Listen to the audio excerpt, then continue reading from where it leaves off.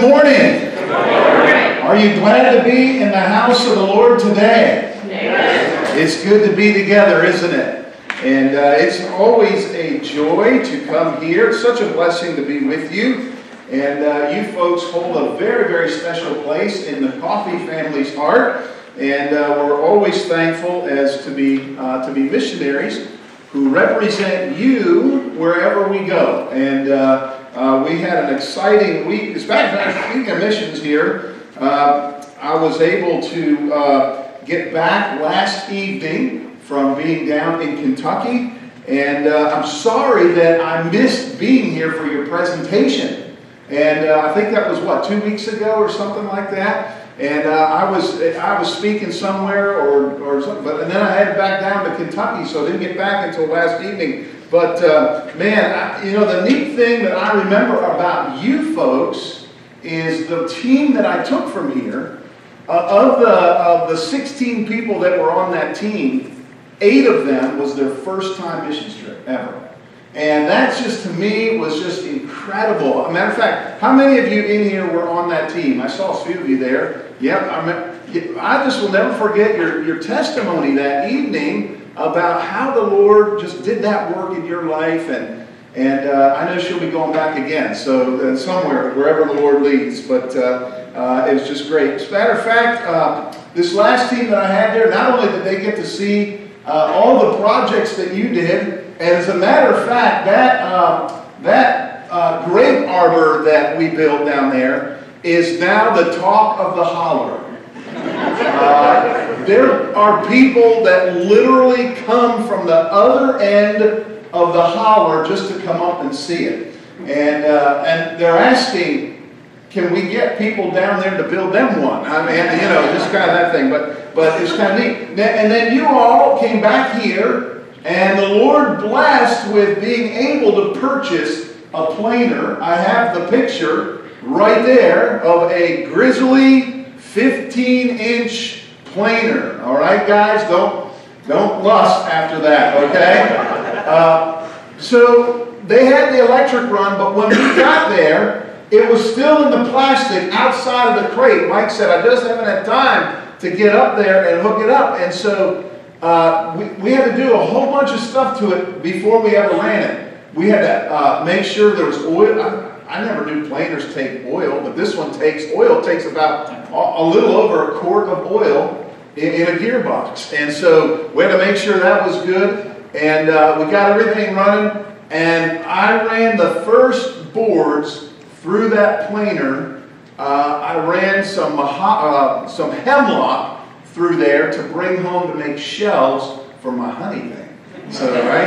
And always got to keep honey thing happy, right? So she wanted some shelves, and I brought back some wood. So this is a huge blessing. And you know the story. I don't know if the team shared this with you, but there are missions teams that come in besides ours. We probably bring the most teams to here.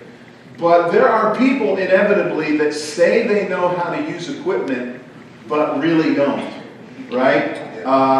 You've all met people like that. Well, what happened was a missions team was in there, not one that we brought, but another team, and they said they knew how to use a planer. Well, they ended up burning out the motor at the other planer.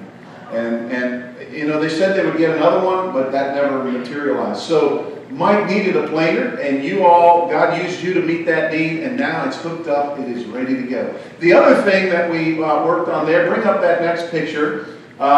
If you remember, who was my weed whacker guy that just, is he here? Is Adrian Stoner? No, he's not there. Okay. He weed whacked that whole back end of that thing, and we built a 31-foot wraparound deck that goes around the other side. You can see it kind of came out there and then goes up this other side. So we've got that last portion. And so my wife said, when I was showing her this picture, she said, honey, the back of that trailer looks awful. I said, well, one team's going to put hemlock on the side of that trailer and make it look nice. That'll be down the road. But the next team that I bring down next month, we're going to put railing on it and a roof on it. So you guys helped the first phase of that. Now we got the second phase done, and then the third phase is that portion. And the fourth phase will be to do the whole inside to get it ready. The reason we're doing this is their kitchen staff, when they come to cook for those camps, they have nowhere to stay. This is going to be a kitchen staff place where they can stay on site and cook the meals right there up at the kitchen. So it is a tremendous blessing. And you folks impacted Mike and Lima in ways that you will never know. We just sat and listened. You know, we bring a lot of different teams there, but I think you guys might have been their favorite team that ever came down. They love them all, but somehow you connected with them, and this church connected with them. And I don't know how the Lord will bud that relationship, but it was just such a blessing. Mike lost his teeth while we were down there. He doesn't have teeth, so he has dentures. And God bless him. Like after 2 days we were there, he put them somewhere and couldn't find them. So he was all distraught about it, and so we prayed, Lord, help us find his teeth. We thought maybe we threw them away or something, you know. And lo and behold, I got a picture on the way home of him smiling at the camera, and he said, I found my teeth. And they were in a container that he had put in his hoodie, and he had slipped them in the pocket of his hoodie and forgot, and hung that hoodie in the kitchen. Last time I was down there last year, he lost his glasses. I don't know how much more he can lose when I go down there, but man, he is just a character. And just thank you for connecting with them. You guys are such a blessing. Thank you for praying for our grandson Porter. I always like to give an update when I come. Literally, he was just at Philly last week, right, Kathy? Last week. And he had to meet with the eye doctor. I was going to say obstetrician, but that's not right. That's not right. What is that eye doctor? That one. Okay, yeah, that's the one he met with. I think the ladies meet with the other one, isn't it? Yeah, that's got that one wrong. I know. I'm sorry, honey. I didn't mean to say it, but it just came out. But anyway, so they took him there, and God bless him. He's going to need glasses. He's going to need glasses. And so they sent me some pictures. I was down there in Kentucky, and he had all these neat little glasses on. But it's not because. It's because of the disease that he has is making his eyes get progressively worse. So, but he's all excited about wearing glasses. He says he's going to look like, he calls me Happy. That's my name that he gave me, Happy. And so he says, I'll look like Happy now. So that'll be good. But so continue to pray for him. And the big thing for him is his temperature, his thermostat in his body does not work like ours works. So when he's out in the heat, he can't be out there very long. He doesn't sweat. His body cannot sweat. And so he get dehydrated really quickly. So we try and keep him into the pool, but if he's in the pool too long, then he'd go into hypothermia. So it's just kind of a balancing act. You know, when we start to see him shivering, Porter, you got to go lay in the sun. Then he'll get out and he'll lay in the sun for a little bit. Oh, getting ready, get back into the pool, you know. But he's doing pretty well. Continue to pray for him. You know, every day is a miracle. Every day is a miracle. And we know he is where he is today because of prayer. Amen? And that's just, we know that. Thank you for letting Pastor Roger and Luann get away for their 40th wedding anniversary. That's phenomenal. I guess you had to kind of push them out, didn't you? You had to kind of get them to go and do something. But what a blessing they are. And I'll tell you, Pastor Roger and his wife, Luann, are just such dear, precious friends of ours. So we just thank the Lord for them. You all have a pastor that loves you very, very much. Very, very much. So anyway, thank you again. If you want to know what's happening in the Coffee family, there is a clipboard out there on a podium, kind of like this, right out as you go out. You can sign up for our newsletter. We need a team of people praying for us. I know many of you already get our newsletter, but there's new faces here. And so we always give an opportunity for others who want to be a part of that to know how they can pray for us. There's also a new prayer card out there, so please get one of those, and that way you can pray for us. So thank you so much. Kathy and I just thank you for your continued prayers and your support to our family. You are a blessing to us. Praise the Lord. Well, we're going to talk about the heart this morning. I'm going to give you some facts about the heart. Some facts about the heart. You know, your heart is an amazing organ. God designed it that way. You don't really think about your heart too much until you need a catheterization or a heart attack or something like that. You don't really think about your heart, but it really is an amazing organ. So listen to these facts about your heart. Your heart beats about 100,000 times in one day. 100,000 times in one day, about 35 million times in a year, and during an average lifetime, the human heart will beat more than, think about this, 2.5 billion times. And you don't even have to tell it to do it. It just knows to do it, right? God made it that way. You know, if you pick up a tennis ball and you give it a good squeeze, you pick up a tennis ball, a hard squeeze, you're using about the same amount of force that your heart uses to pump blood out of the body. Even at rest, if you're sitting there right now at rest, the muscles in your heart work hard, twice as hard as the leg muscles of a person who's sprinting. So if you're sitting there and your heart's going, it's working twice as hard as the leg muscles of a person that would be sprinting past you. The aorta, the big artery that's in there, right? That is almost the diameter of a garden hose. Think about that. Yet on the other hand, capillaries are so small that it takes 10 of them to equal the thickness of a human hair. So you've got the garden hose and you've got the capillaries, and 10 of those is the thickness of a human hair. Now think about this. If this just doesn't blow your mind, I don't know what will. Your body has about 6 quarts of blood. That's about 5.6 liters of blood, circulates through the body 3 times every minute. In one day, the blood travels, think about it, I can't even get my mind around this, a total of 12,000 miles. That's 4 times the distance across the United States from coast to coast. Your heart pumps blood that much in a day. Think about that. The heart pumps about 1 million barrels of blood during an average lifetime. Now this will just kind of blow your mind, but that if you could fill a barrel of oil, all right, and with all this blood of all this thing during an average lifetime, 1 million barrels, that's enough to fill more than 3 super tankers. Imagine that. Now, truth is, your heart did not evolve through evolution to become what it is today. It was made by God for a purpose, and that purpose is to do what? Keep you alive, right? To keep you alive. God values your life. You are not an accident. You're not a mistake. God values your life, and He values every life. Amen? He values every life. And the facts that I just gave you, they deal with the physical heart of a person. But today, we're going to talk about your spiritual heart.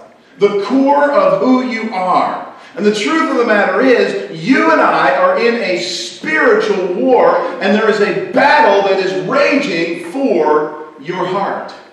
And so this morning, what I want to do is I want to talk about how to reign with a new heart. Reigning with a new heart. So today we're going to be in the book of Romans. Turn with me to Romans chapter 5. We're going to spend some time here in Romans. Romans chapter 5. And as you're turning there, the first several chapters in the book of Romans, Paul is laying out the case that man is without excuse when he stands one day before a holy and righteous God. Now, whether the world believes that or not doesn't change that truth, right? Just because someone doesn't believe that truth doesn't mean that still is the truth. Okay, so one day, all of us are going to stand before God. All of us. All right? And there are different times. If you're a believer here today, you will stand before Christ at the judgment seat of Christ, the Bema Seat judgment. And you will give an account of your life. If you are here today and you do not know Jesus Christ, you will not be at that judgment. You will not be at that judgment. And by the way, at that judgment, it's not your sin that's on trial. Your sin has been taken care of. Amen? Your sin has been dealt with. It was dealt with at the cross. And so for you and I as believers, that judgment will be a judgment of commendation, not condemnation. All right? That's very important to understand. But the other judgment, if you are here today and you do not know Jesus Christ as your Savior, then you will stand before God at another judgment. And that judgment is called the Great White Throne Judgment. And at that judgment, there are no second chances. There are no, well, I got to this judgment, maybe I can make it right now. No, everyone at that judgment, the Bible says, will be cast into the lake of fire. There are no second chances. So you and I will stand before God at one of those two judgments. The question that you need to answer is, which judgment will I be in? Which judgment will I be in? And that's the question the world needs to answer. And so here we are in Romans chapter 5. In the first several chapters, Paul is laying out the case that one day there will be men who stand before God, and he will not be able to give any excuse of why he didn't know. No excuse will pass. And Paul makes that very clear in these first several chapters. The only way to come to God is through the grace that is offered by salvation. And Paul makes the case that obeying the law does not bring you favor with God, and it does not justify you as a person. Obeying the law does nothing of that nature. Right? The only way one can be justified is through salvation. And this is not something that comes by keeping a moral code of conduct. And let me tell you, there are many people out there that believe if they can keep a certain moral code of conduct that they'll make it to heaven. But our Bible doesn't say that. As a matter of fact, it says the very opposite. So the only way that one can be justified is through salvation. It does not come by keeping a moral code of conduct. And in Romans chapter 5 and 6, Paul's teaching kind of boils down to this. When you realize that your sin has been paid for in full by Jesus Christ, the sinless one, that ought to cause you to live your life in a way that brings honor and glory to the Lord. Does that describe your life? Does my life, I have to ask myself this question every day. Does my life reflect a life that has been changed by the power of the gospel? And is my life bringing honor and glory to the Lord? Are you allowing Christ to rule in your heart and allowing Him to reign in your life so that by His grace you can conquer sin? That's really the question. And sadly, I just got to be honest, there are many believers that live and operate from a sin management type philosophy. They live in guilt and shame because they fail to live up to the standard of holiness associated with following Christ. They hope to kind of reduce the bad stuff in their life. So instead of reigning in life, and that's what we're going to look at here this morning. And the first half of Romans chapter 5 describes our union with Christ, and the closing verses of this chapter and the first part of chapter 6, we discover just three very simple principles of reigning with a new heart. And the first one is on your screen. Number one, recognize the payment. Recognize the payment. Look at Romans chapter 5 and look at verse 17. For if by one man's offense death reigned by one, much more they which receive the abundance of grace and the gift of righteousness shall reign in life by one, Jesus Christ. You see, to reign with a new heart, we got to first recognize the payment that Christ made, not just for our sin, but for our heart. For our heart. And verse 17 mentions the gift resulting in justification. Listen, God did not just redeem us from sin, He transformed our hearts. He transformed our hearts. Everything that was lost in Adam was regained in Christ. Now, I got to be honest with you, I don't always feel like I have a new heart. Anybody with me? Right? I'm just being honest. I don't always feel that way. But feelings must be based on fact. Otherwise, they're just feelings. Get that? Feelings must be based on fact. Otherwise, they're just feelings. And not all the time do I feel like I have a new heart, but the promise is those who have received the abundance of grace, verse 17, have been promised a new heart. And the promise is universal. It's universal. Salvation isn't limited to the select few. It's not just for people of noble birth or a particular race. It's available as to as many by the grace of one man, Jesus Christ, verse 15. We see that. And the atoning sacrifice of Christ, it's effectual, it's eternal, and when one receives the grace of God, the result is a changed life forever. Adam's sin, listen to me, had enormous consequences, but the sacrifice of Christ's death was much more beneficial, much more powerful, much more effective. Listen to verse 20. Where sin abounded, grace abounded even more. Let me tell you something. All right, so last time you bought, well, probably sometimes with a used vehicle, but right now, used vehicles are kind of the hot item, aren't they? All right? And but here's what happens when you go to the dealership. And any dealership owners or workers in here? I don't want to get thrown out of here. No, but here's what happens. So, you buy a vehicle and automatically you get offered the warranty, right? And if you buy a new vehicle, depending on the make of that vehicle, that warranty's good for 7 years or 100,000 miles, whatever it is, right? Your salvation is not that way. It's not a warranty, right, that expires. When you came to Christ, your salvation is forever. Amen? It's forever. Do you realize this morning the enormous price that was paid for your salvation? Listen to me. You had a debt that you could not pay. You were dead in your trespasses and sin, and Christ, the Son of God, who was holy and just and righteous and sinless, took your sin and my sin, and He made the ultimate transaction at the cross. Think about it. Our unrighteousness was exchanged for His righteousness. Aren't you thankful for your salvation this morning? It was an enormous price. We need to recognize the payment. Notice secondly,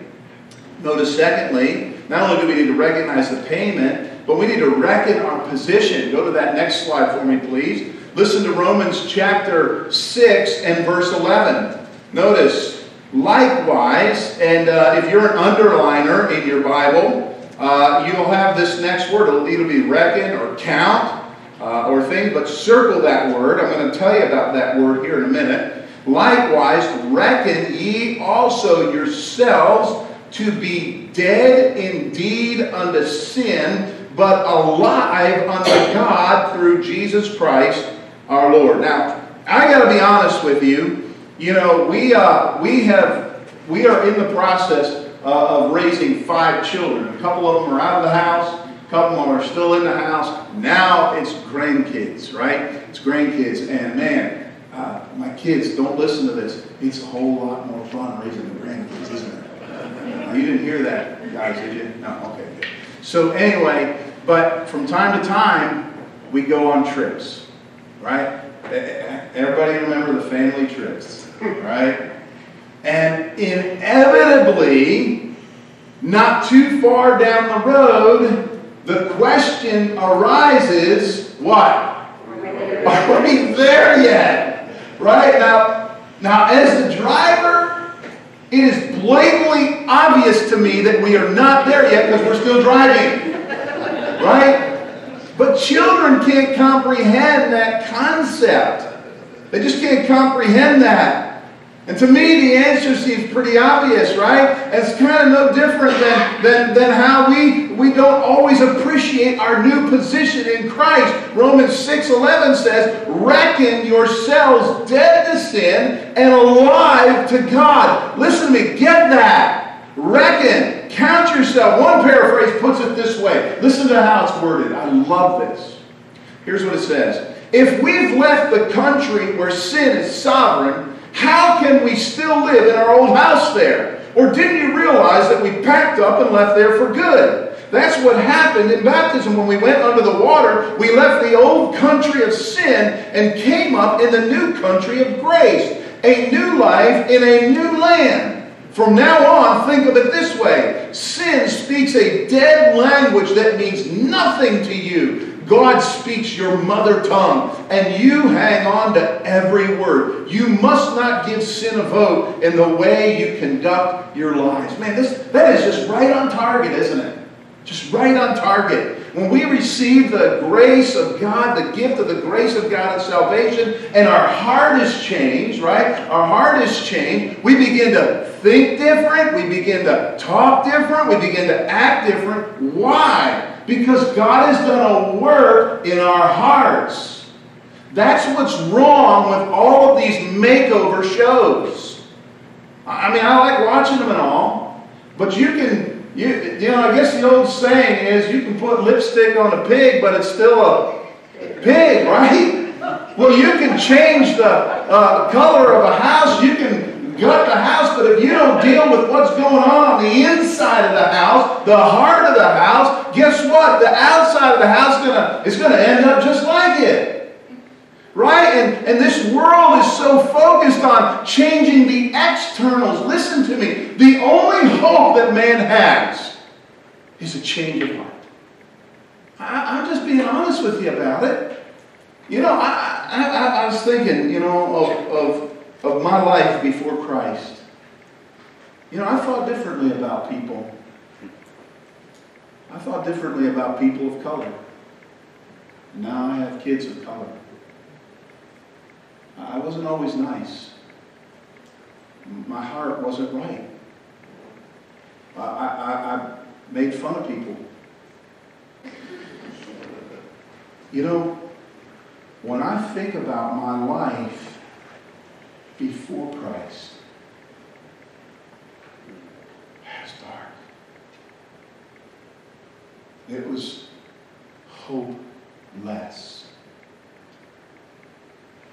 But when God drew me to Him, and at age 15, I remember being on the floor crying out to God, saying to Him, God, I don't know how you can love someone as messed up as me. I don't know. I don't understand the theology of that. I couldn't relate to that very well because I didn't really receive love from my earthly parents. So it was hard for me to understand love from a father who I'd never seen.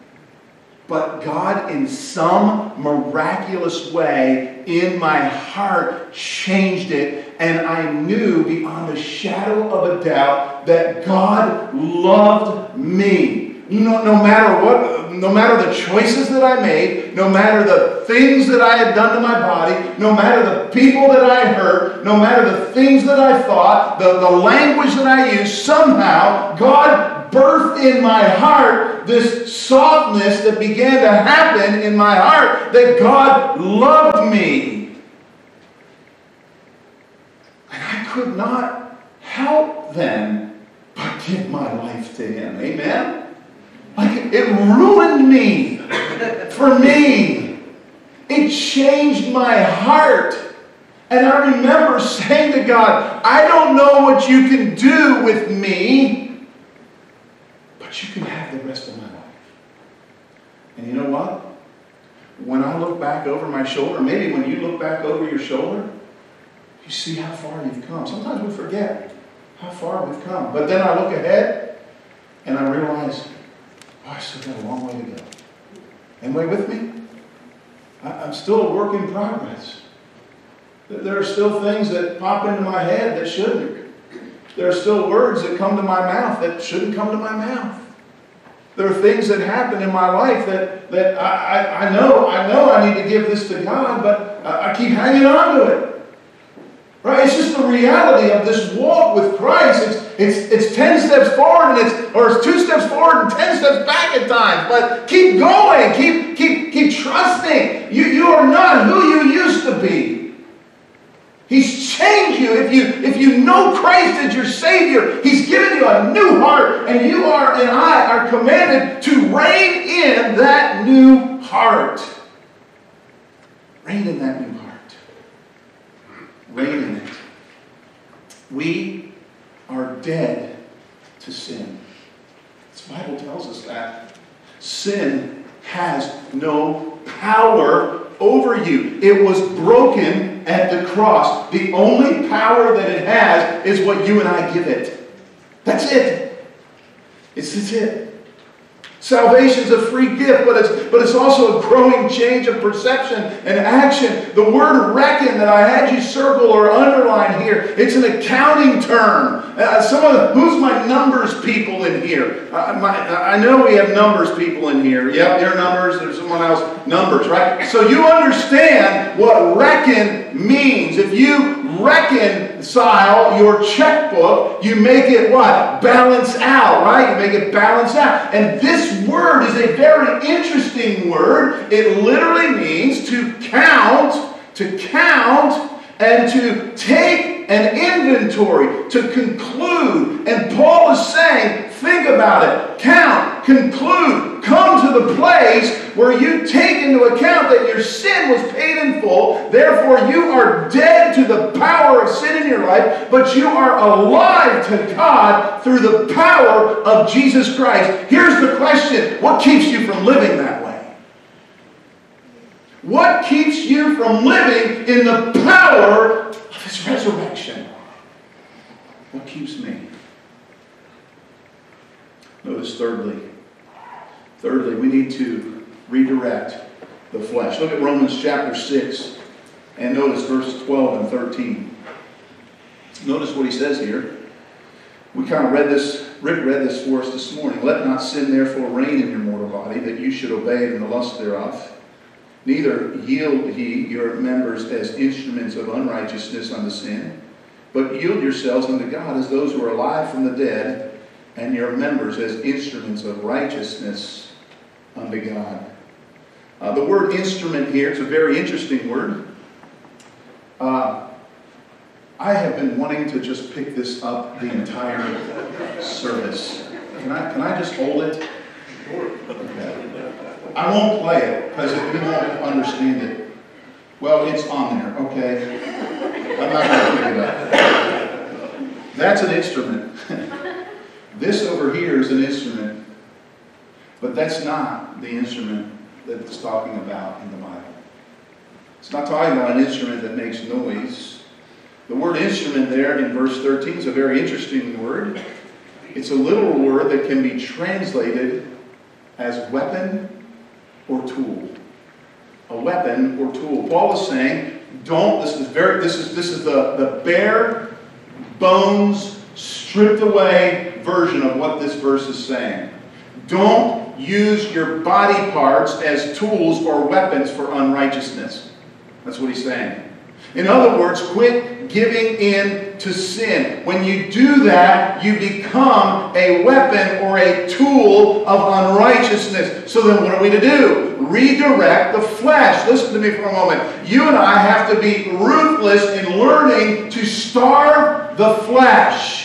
Starve the flesh. Satisfy the spirit. Staying away from legalism. You know, I got to be honest with you. Many people are bored of Christianity because they see following Christ as a program of study to become a better person. That's what a lot of people think about. And they just see following Christ as this program. But God has called us to be warriors who train our bodies to be weapons for righteousness and in this battle for righteousness. And that training begins with starving the flesh, our old sinful flesh. Don't offer any parts of it to sin. We must guard ourselves from the destructive influences that are all around us. We all have them. Wickedness does not reign in the life of a believer, but wickedness does reside in our old nature. And you and I must never underestimate our ability to resist sin. Just when you say, that'll never happen to me, bam, it's going to happen. Peter did. That'll never happen to me, Lord. Oh, they might deny you, but it'll never happen to me. And Jesus kind of rebuked them there, didn't he? Oh, Peter, not only is it going to happen, but it's going to happen 3 times with you. We can't get to that place. We need to redirect any provision for sinful flesh. You know, if you have 2 dogs You got a black dog and you got a white dog. You know which one's going to be the stronger of the two? The one you feed the most. You feed the black dog more than the white dog, and it'll become stronger. You feed the white dog more than the black dog, and it'll become stronger. It's the same thing in our flesh. What are you feeding? Whatever you're feeding, if you're feeding the flesh, well, it's going to become stronger. If you're feeding the Spirit, then the Spirit will be stronger in our lives. You and I have to starve the flesh. Romans 13:14 says, "But put you on the Lord Jesus Christ, and make not provision for the flesh to fulfill the lust thereof." You and I must learn to starve the flesh and satisfy the Spirit. Jesus said, "Those who hunger and thirst for righteousness will be filled." We can feed our souls on spiritual food. That's what we're commanded to do. But here's the problem that I have, and maybe you have it. I kind of like junk food sometimes. The problem is junk food never satisfies. And here's the problem that you and I have, is that we kind of prefer at times the junk food of the world, and guess what? It leaves us hungry every single time. It just leaves us hungry. Never really satisfied. In the kingdom of God, we've got to learn to eat meat from the Word of God and drink in the fresh water of worship and feast on the fruit of prayer. Listen to Romans 6, verse 14 and 15. "For sin shall not have dominion over you, for you are not under the law, but under grace. What then shall we sin because we're not under the law, but under grace? God forbid." You know, there was people in Paul's day, and guess what? There's people still today. Same thing. They think they can do whatever they want to do because, oh, God will just forgive me for it. Well, that's not what the Bible says here. The Bible says, shall we continue in sin because we're not under the law but under grace? No, God forbid. You shouldn't think like that. As a believer, we shouldn't think like that. Paul says stay away from legalism. The Bible identifies legalism as one of the most dangerous aspects and threats to genuine faith. Listen to me, prayer, Bible study, church attendance, stewardship, evangelism, political activism have all been victimized by legalism. And here's where things get a little touchy. Individuals and even denominations have embraced legalistic standards in an attempt to build disciplined Christians. It's very sad. And maturity has often been defined by an adherence to an artificial standard that can be easily measured instead of the biblical standard of being full of the Spirit of God. That's what God wants. Legalism turns the task, things like praying and studying and witnessing and tithing, into the target. If I just do these things, then God will be pleased with me. No, those are not the target. They are stepping stones on a path that flow out of your life that has been changed by the grace of God. They are not the target. Jesus Christ is the target. We're to become more like Him. We're not to be legalistic managers running around trying to produce good little saints. God promises a new heart that dwells with overflowing grace to all who receive the Lord Jesus Christ as Savior. Our goal, listen to me, is not to be nice, respectable believers. We're called to manifest the glory of God as reigning as righteous warriors for the King of Kings and Lord of Lords. That's what He's called us to do. And we can only do that if we reign with a new heart. With a new heart. So you know what we got to do? We got to recognize the payment that Christ made for you on the cross. He exchanged your unrighteousness, my unrighteousness, for His righteousness. We need to reckon our position. Remember, you are dead to sin, but alive unto God. Sin has no power over you. It has no power over you, only the power that you and I give it. And then we need to redirect our flesh. Do not make provision for the flesh. Starve. Learn to starve the old nature. Learn to starve it.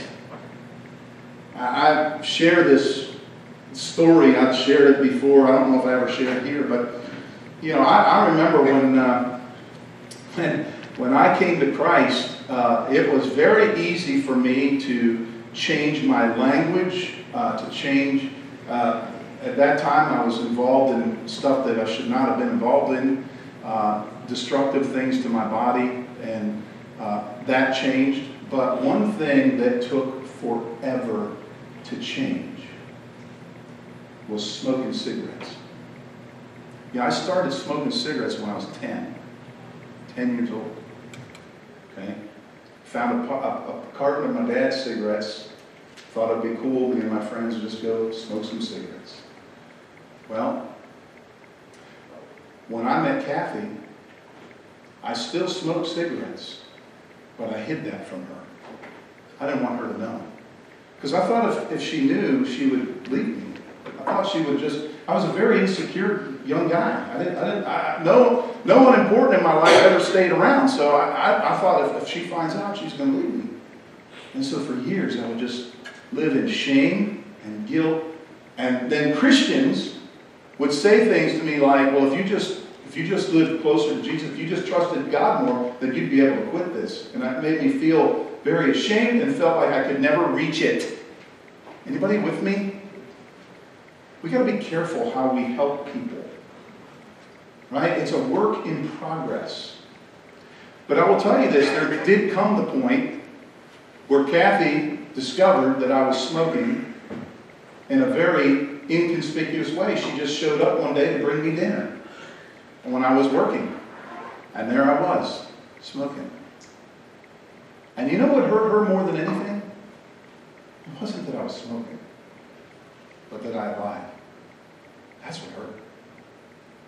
And so now, she was enlisted on my side after we worked through this to help me stop this. I had believed that she wouldn't help me. I believed that she would lead me. I believed lies that the enemy had sown in to hide it and cover it. But now I had someone to help me. And you know what happened? I began to starve that flesh. And guess what now? All these years later, it's not even a thought. If I even smell it, it kind of makes me sick in my stomach. Why? Because we starved the flesh and fed the spirit. And God, in His timing, delivered me from that. Not my timing. I wanted it to be a whole lot faster than what it was. But it was God's timing. And you and I need to learn to redirect the flesh. Starve that old sinful nature. Let me share with you in closing about 3 men who gave their lives to Christ this past week. It was really quite amazing. Our team was 13 people. It was a little smaller than the team that we took from here. And remember the day we went down and fed the homeless? Okay. Well, that day that we went and fed the homeless on that Thursday that we were down there weren't very many that day. We had a lot of extra food, and for whatever reason, there was a few, but not a whole lot. But this past week, there was a whole lot. There was a whole lot. And they had been sitting out in their cars in that hot sun. It was so, you know how hot it was last week. It was just stinking hot and humid. And there they are, sitting in their cars. Some of them are just kind of staying. Some of them coming out of the bush because they live up in the bush. And these 3 men were sitting in this car, and I mean rough. A little scary looking. And we had on our team this little Filipino lady. She stands about this tall. But what she misses in height, she makes up for in stature and her love for Jesus. And she is a prayer warrior. And so her name's Lisa. And so Lisa said, I'm going to go and talk to this car. And I'm thinking, well, maybe I should probably go over there with her. And so I started going. She said, no, I want to do this. I said, okay. And so I was just watching to see what was going on. And I could hear her talking to these men. And I could hear some of the conversation that was going on. These men were lost. And this is what they said. I heard them say it with my own ears. They said, man, God can't love us. We are too bad. We are really bad men. And she looked right at him and she said, "You're just the kind of people that God loves." And she began to have this conversation, and after about 15 minutes of a conversation, you know what happened? All three of them men, in tears, are giving their lives to Jesus Christ in that car. Listen to me. The mission has never changed. Go and win the lost. Share the message of salvation. Learn to teach people about their new heart when they come to Christ. It is a journey. We are all a work in progress. None of us have arrived. The only time we'll know we have arrived is when we take our last breath here and our next inhale is in glory. That's when we arrive. But until then, keep trusting Jesus. Keep serving God. Keep redirecting your flesh. Keep reckoning the payment that was made for your sin. Keep sharing what God is doing in your life. You are an open epistle read among men, the Bible says. Your life. It's an open book. People are watching you. They're listening to you. They're seeing how you respond in certain situations at your work. You know that job that you hate going to every single day? The people that just absolutely drive you nuts? You don't know. God has you there for a very specific plan and a purpose, and your life is to make a difference. It's to make a difference. Maybe you're here today, and you're like those men. I don't know everybody's relationship with the Lord in here. I would love to think that everyone here knows Jesus. You might know about Jesus. You might know about Him.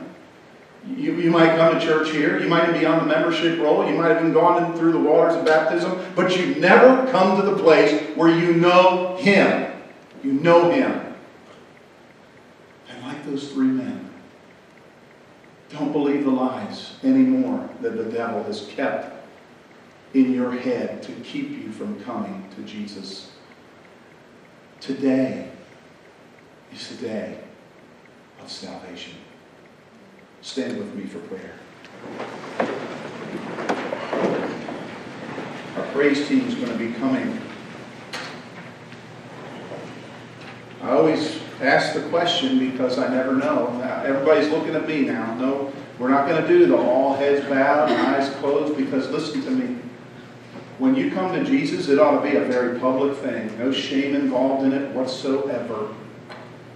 Sometimes I think we try and make it a little bit too easy by just giving people, but you know what? Listen, if you need Jesus, then we want to help you with that, and we want to rejoice with you in it. And so I just ask the question, is anyone here? Just raise your hand. Do you not know Jesus? I'm not going to bring you up here. I'm not going to make you come out here in front and have you share a story. I just want to know so I can pray for you. Anybody here, you don't know if when you stand before God, if your final destination is heaven. I always ask the question. All right, and I trust that everyone here knows. Then here's the thing. Remember, when we leave here today and we go back into this world, remember, you are the missionary. Not me. I am a missionary that you support our families, but you're the missionary. You will go out there. And there are people out there that still need Jesus, just like those three men down there in Kentucky that came to Christ. 3 men. And one lady, and the clothing distribution that we did. One lady came to Christ there too. They still needed Jesus. There's still people that need Jesus out there. Let's ask God to help us with that this week. Father, we come before you. And we thank you for your word. We thank you for your goodness. We thank you for your mercy. We thank you that you broke the power of sin in our lives by going to the cross, paying for our sin. You dealt with the penalty of our sin, Lord. We deserved hell, but Lord, for those of us that have trusted you, you have rescued us from that place and given us heaven, a place in heaven at your side as joint heirs with you. God, we're forever grateful. I don't know. Our human words just can't be grateful enough. But Lord, we're ever so grateful for the sacrifice that was made. Forgive us when we feed our flesh. Forgive us, Lord, when we feed our flesh with the things of this world, the things that pull us away from you, not closer to you. Help us, Lord, to lean on you in these critical days where people are hopeless. They're filled with fear. They're filled with hopelessness. Lord Jesus, help us to be a voice of truth in the settings that you have placed us in, at our work, in our communities, to our neighbors, to our other family members. Lord Jesus, help us to live what we believe. It makes a difference. Thank you for this church. Thank you for the people here. Lovely, lovely brothers and sisters in the Lord. Thank you for Pastor Roger and Luann and their love for you in this place. And so, Lord, as we close out today in worship, may we sing with hearts that have been changed by your grace. And we'll thank you in Jesus' name. And all God's people said, Amen. Amen.